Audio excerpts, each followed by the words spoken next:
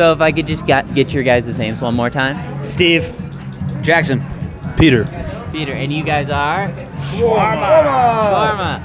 So I was just curious. So I'm doing a piece kind of about just like where Seventh Circle fits in kind of like the greater like Denver, Boulder music scene, Front Range music scene. So I'm just curious, like, what do you think like sets Seventh Circle apart from like other places, and like what's its role? I think, well, I can speak from experience because like when I first moved to Denver 5 years ago, I was looking to book a show, and I was like, I just want to check this town out. And my friend knew Aaron, and he hooked up a fucking killer show where I was playing with that band, and it was like a very communal, warm feeling here, and it made me want to move here.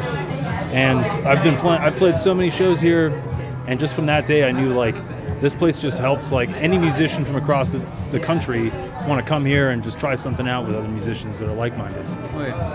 What would you say? The DIY scene in Denver has been cool for a long time.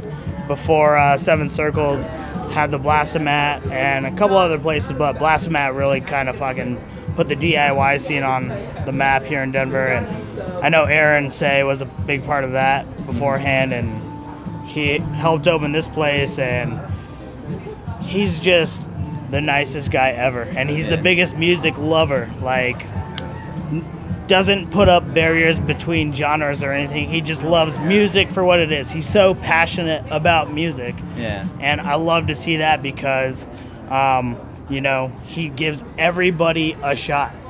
No matter their level of experience or talent or anything, he puts this together with, a few dozen of his friends that all volunteer to do this. Exactly. It's the coolest thing ever. Yeah. They all volunteer to make this happen for a bunch of local bands, and they host a lot of bands coming through town that need a place to expose their music. And so a giant sense of community oh, here. Absolutely, man. Aaron's the man. He fucking let me stay at his place like that night of that show. Like, he was just completely open arms, like, come here, check it out, and fucking play a show.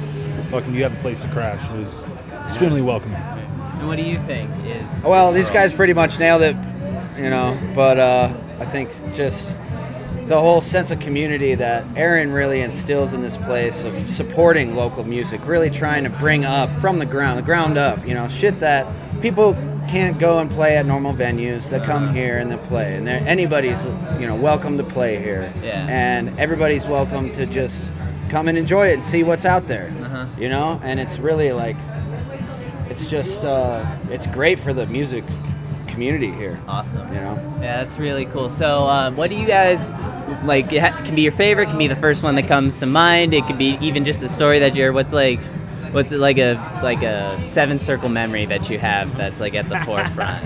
Well, been to a lot of shows here, but the fact that Aaron Say, while you guys were loading in and out, did you guys see an ABY switch pedal? No. Or anything like that? Been to a ton of shows here, and all good shows, man. Yeah. Like, whether there's 2 people in the crowd or 50 people in the crowd, they're all awesome.